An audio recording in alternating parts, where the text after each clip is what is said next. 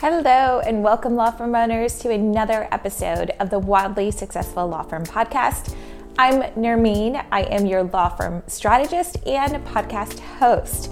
So I'm really excited because just a couple of days ago, I did a CLE presentation for the New York County Lawyers Association on value-based pricing, and it was such a great conversation, and it really made me realize how many attorneys didn't realize that it's possible to create a value-based pricing program for any kind of practice area, right?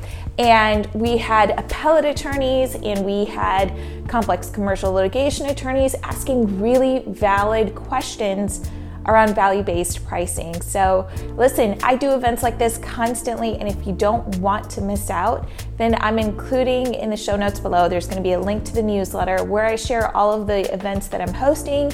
They're usually free unless it's with a lawyers association or a bar, and in that case, you might end up having to pay for that event, but mostly the events that I do are free. Now, the other thing I wanted to share with you is very recently, I have had a lot of attorneys coming in and saying, Nermeen, we think you're great or you're fantastic, but maybe we don't want to dive so deep into a 90-day program. Do you have something that you can offer that's sort of a like intro, get to know me, sort of dip my toe in the water without diving into the deep end program? And yes, I do. Officially, I've created a law firm day of strategy, okay? And it's exactly what it sounds like. It is an 8-hour block time frame in which you and I discuss back and forth strategy around your law firm. That could be pricing, it could be marketing, whatever it is, right? Like whatever's going on in your practice, we'll spend a day talking about it. And that way you'll get an idea of actually working with me, what that would be like. And right now I'm introducing beta pricing for it. So it is $397 right now, $397, and there's a link for that below. Now, the other real quick announcement that I want to make here is that the 90-day program, the Wildly Successful Law Firm program, is actually going to be increasing in prices in November. So I believe in full price transparency. It's $6,000 right now. It's going to $9,000. It's going to $9,000 for a couple of reasons, but the biggest reason is I increase my prices every single year, right? And if you don't, you definitely should, because I'm not afraid of losing clients. I just know I'm going to end up working with even better, even awesomer clients, right? So definitely not a concern for me. And I want you to know that you might be thinking, okay, well, it's the end of the year, like who really has 90 days? It's going to be the holidays. And listen, I totally understand that concern. And also, the reality is that it's really hard to break bad habits once you keep doing them, right? Now, listen, if you have a kid and, they always say like sleep train them very early, because if not, trying to sleep train them later is a nightmare, right? The same is true for your law firm. It's a lot harder to break the bad habits when you have a bigger team, when you've got 10 people instead of 3 right now, right? And if you know you want to grow, then now would be the time to actually consider investing in the Wildly Successful Law Firm program.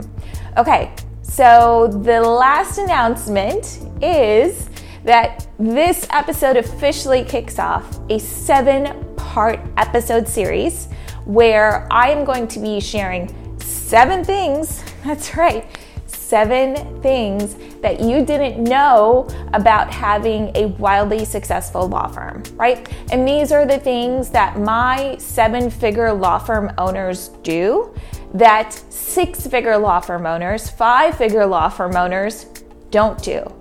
And I'm sharing these insights with you because if you want to be a 7-figure law firm owner, there are things that you just have to stop doing, right? And we're gonna get into that in this first episode. Now, here's what I mean by being a 7-figure law firm owner, right? I'm not talking about someone who makes 7 figures and then keeps only $150,000, right? That's not what I mean. There are so many of those attorneys out there, right? So many of them that when they first start working with me, they're like, Nermeen, I already make $1 million. I don't need your program. My question is always, okay, great. How much did you keep, right? I don't care about how much money you make up here. I want to know how much you kept down here. Because here's the thing, right? If you were just going to make $100,000, $200,000, $300,000, go be an associate somewhere else, right? Go be an associate at another firm. Why would you take on the headache of being a law firm owner, of being a business owner, all the stress that comes from that, if you're just gonna try to keep a tiny little percentage, right? That's not the game that I want my clients to be in. My clients who make 7 figures are making 7 figures up here, and they are keeping 60 to 70% profitability at minimum, okay? There's a huge difference between making $300,000 a year and making $600,000 a year, okay? That's a difference between flying coach every time you go on vacation to flying first class every time you go on vacation. That's a difference between sending your kids to the public school versus sending your kids to the private school. That's the difference between ordering the $50 bottle of wine at dinner versus ordering the $150 bottle of wine at dinner, okay? It makes a big difference. And when I talk about 7-figure earners, I'm talking about 7-figure profits, right? That's what I care about. That's what I want you to care about. So anytime you see someone posting on Instagram this lavish lifestyle that their law firm has afforded to them, stop and ask yourself, is this for the show? How much are they actually keeping, right? You're a lawyer. Learn to ask the questions. Poke the holes. Don't take everything on surface value, right? Okay, so that is like the precursor to this series, right? Which is when I say 7 figures, here's what it actually means. I want you to keep the money. I want you to keep the profitability. And here's the first thing that you don't know about 7-figure law firm owners, okay? 7-figure law firm owners do not DIY, okay? Now, here's the thing, DIY, do it yourself, right? That may have gotten you to your first 50,000. That may have gotten you to your first 100,000, but it's not gonna be what gets you to your first million, right? It won't even get you to $500,000, right? And every law firm owner that I work with who understands that they just can't DIY everything in their business is better off and more successful as a result of that realization, right? Okay, so I'm gonna share with you a personal story. There's a reason why in the home remodeling industry, they jokingly refer to DIY not as do it yourself, but as damage it yourself, okay? And I'm gonna be completely honest, this is an embarrassing story, okay? A few years ago, I bought my own place, my first place that I bought, right? It was a big deal for me. And I had moved around a lot. I'd lived in New York, I'd lived in LA, I'd moved back, to Georgia. And I moved around a ton, trying out different apartments, trying out different, neighborhoods in my city before I figured out, okay, this is where I want to be and this is where I'm going to buy. Now, when I bought this place, I wanted it to feel like something I had contributed to, not just financially, but I wanted to make it my own somehow. And I definitely wasn't gonna do like a crazy bathroom remodel myself and be like, woohoo, I was not going that deep into wanting to make the place my own, but I did think that I could do something simple. And the simple thing that I did was I painted my own kitchen cabinets, because when you look at kitchen cabinets, it's like a flat surface, they're all right next to each other. Like, it doesn't seem like kitchen cabinets should be all that difficult to paint. Except I chose the wrong paint. I am not even a good finger painter, okay? So I don't know why I thought that I could paint a very high visibility area of my space, right? The kitchen is like the heart of a lot of homes, and it definitely is mine. And so I chose the wrong kind of paint. I did this super high gloss paint, right? And it's even experts have a hard time with this high gloss paint because it drips a lot, right? And the whole point in using paint is for it to feel seamless. And I'm in the process of selling my place. And I've had professionals come in and tell me, Nermeen, you're gonna have to do those cabinets before you sell this place. So why am I telling you this? Okay, totally thought I could DIY it. Totally thought it was not that difficult. Totally thought I could just watch a bunch of YouTube videos, go to Sherwin-Williams, grab some paint, spend a weekend painting it. And in retrospect, it was a huge waste of my time because I spent all of July 4th weekend, instead of being out on a boat somewhere or relaxing by the pool, I was in my home, smelling paint fumes, painting my kitchen cabinets, right? Not a great way to spend July 4th. Number two, I still have paint smearings on the side of my oven and on the side of my fridge because, you know, I've had people jokingly say, what happened? Did you happen to sneeze here while you were going with the roller? Because, you know, it's like this and then it's like on the side of my fridge.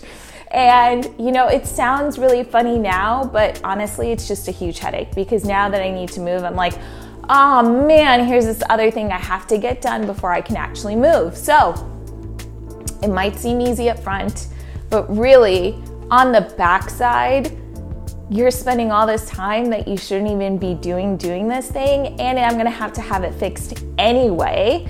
So I might as well have just hired someone the first time, right? Okay, so now stepping away from my mortifying, terribly painted kitchen cabinet story, right? Let me talk to you about what I see my clients doing, what I see a lot of other attorneys doing and like telling each other to do, because, okay, you all get advice from each other, and usually it's really bad advice, okay? I'm just gonna say it, okay? I know you're not supposed to say that, but I'm just gonna say it. I hear really bad advice out there, and the thing is that you are not the expert in all of these areas of your business. You are only an expert in your field of law that you practice, right? You're not an expert marketer. No, you're not. You're not an expert at hiring. No, you're not. You might know what you want, right, in a person. You might know your vision, but you're not an expert at hiring, right? You're not an expert at doing your own taxes, right? And I'm going to share with you a story. Okay, so one of my clients that I was working with, making $50,000 a month, right? Living a very comfortable life in his practice. And I asked him, I said, okay, so who does your books? What do you mean? I do my books. Oh, so you're trying to tell me you make $50,000 a month and you are doing your own monthly bookkeeping? Is there a reason why? His response, well, Nermeen, it's not that time consuming. I enjoy doing it. I like seeing where things are in my practice. I like knowing where the money is going. And I really just don't mind doing it. My response, all right, okay, that's good to know. Now, do you mind if I ask what happens once you do your books? Like, do you give your these books to your accountant who then does your annual taxes for you? My client says, yes, that's what happens. And so here's what happened. As I started digging into this more, as I started asking more questions, I realized that this client had been classifying things in QuickBooks incorrectly. They were actually a business expense that he was not actually itemizing as a business expense. He went on a couple like Google forums and was like, oh, okay, this is how I'll classify this thing. This is how I'll do this thing. And then QuickBooks creates a rule for it, and it creates that rule going forward like forever. When we started to really dig into this, we saw that this client had overpaid in taxes I'm not talking like a couple $1,000s a year. I'm talking like $30,000, $40,000 every year that he had been doing his own books, because all he was doing was doing the books, not categorizing things the way that they should be, because he's not the expert, he's the lawyer, he's not a bookkeeper, right? Then he would turn these files over to his accountant, who wouldn't really dig too deep into what he was categorizing, and literally filed these taxes for him based on the numbers that his client gave him. And in an effort to save $1,000 a month, this client ended up overpaying taxes $30,000 and $40,000 every year for a few years. Okay, that is a big deal, right? That is a huge deal. This is why I keep telling attorneys, don't do your own books. Please go hire a bookkeeper. It is not a super expensive expense. And even if you live in New York and you want someone to do your books, you can find someone in a cheaper city. You can find someone to do your books for you, because it is a 100% remote job, and someone in Tennessee, someone in North Carolina, a cheaper state than New York, can absolutely 1000% do it for you for less than $1,000. I've seen all sorts of price ranges, right? So know that if you want something that's a cheaper option, you can definitely find that, right? Now, here's the way to look at this, right?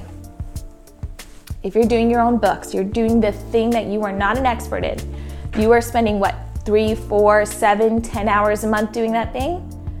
Okay, so that's time that you could have been golfing, hanging out with your family, or billing. You don't have to be, but it could have just been time that you kept for yourself.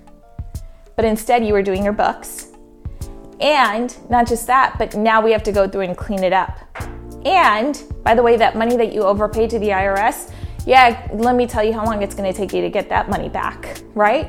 If ever it even happens, right? So listen, you are not the expert in all of these areas of law or in all of these areas of your business, right? You're only an expert in your one specific field of law that you practice, okay? So that's number one about DIY. Do not damage it yourself, okay? All right, so here's the other thing. You actually, as a law firm owner, don't have the time to be doing things that you are not an expert in, right? I talk to law firm owners all the time, and their biggest lie, their biggest excuse is that I don't have the time, Nermeen. I don't have the time to do this. And when I look at their calendar, literally, we do a screen share. I look at your calendar and I'm like, wait, what? Why are you doing that? Why are you doing this other thing? Like, it makes no sense, right? It's not that you don't have the time, it's that you are not spending your time effectively. And when you are doing this with the things that you are not an expert in, you are just wasting your time. There is someone else who can do it for cheaper and better than you can.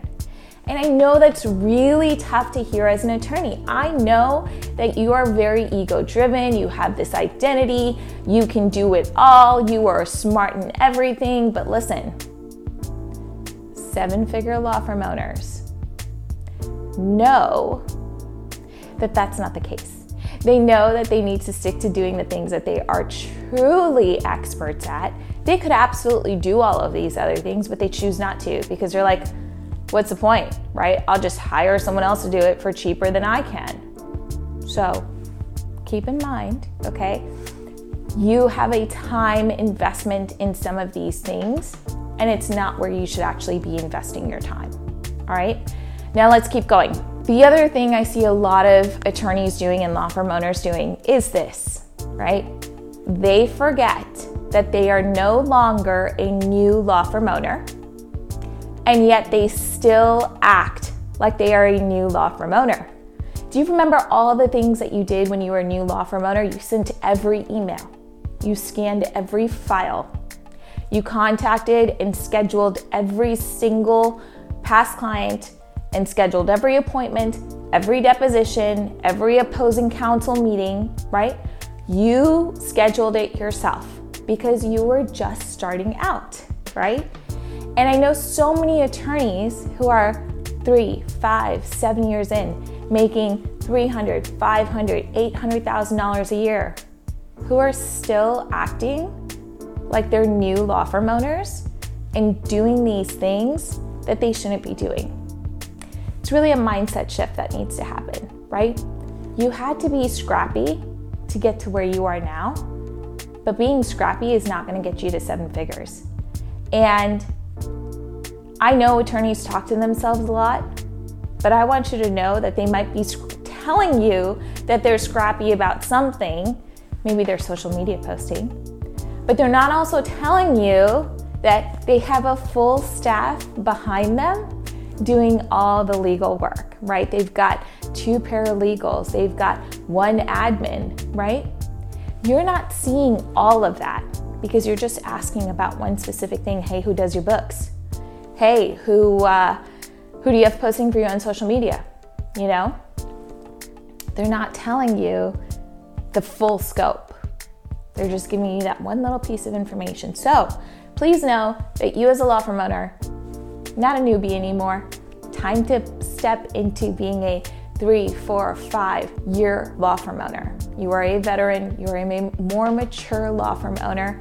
Don't need to act like you're still a baby law firm owner, okay? All right, so here's the last comment. DIY attorneys, damage-it-yourself attorneys, are truly at heart control freaks. And if your initial reaction right now is, Nermeen, I'm not a control freak, I rest my case, number 1. Number 2, I know that you feel like if you don't see every little thing that's going on in your practice, you're not going to have control over it. It's going to escape from you. Then everything will fall apart and you're going to come back to yourself and think in this moment, man, I should not have made these decisions. I should have kept control over all of these things. Not true, not reality, and it's your fear. So put all of that ish aside, right? And focus on doing the things that are actually important for your business growth and not trying to control every little thing. You don't need to see every email that goes out to clients. You don't need to see every single document that leaves your office, right? You need to control the things that you as a business owner should control. And that includes things like the bank accounts, the taxes, right? The full marketing strategy, not just, okay, let me look at the hashtags and the captions and look at how many follows I have right now. No, that's not at all what I'm talking about, right?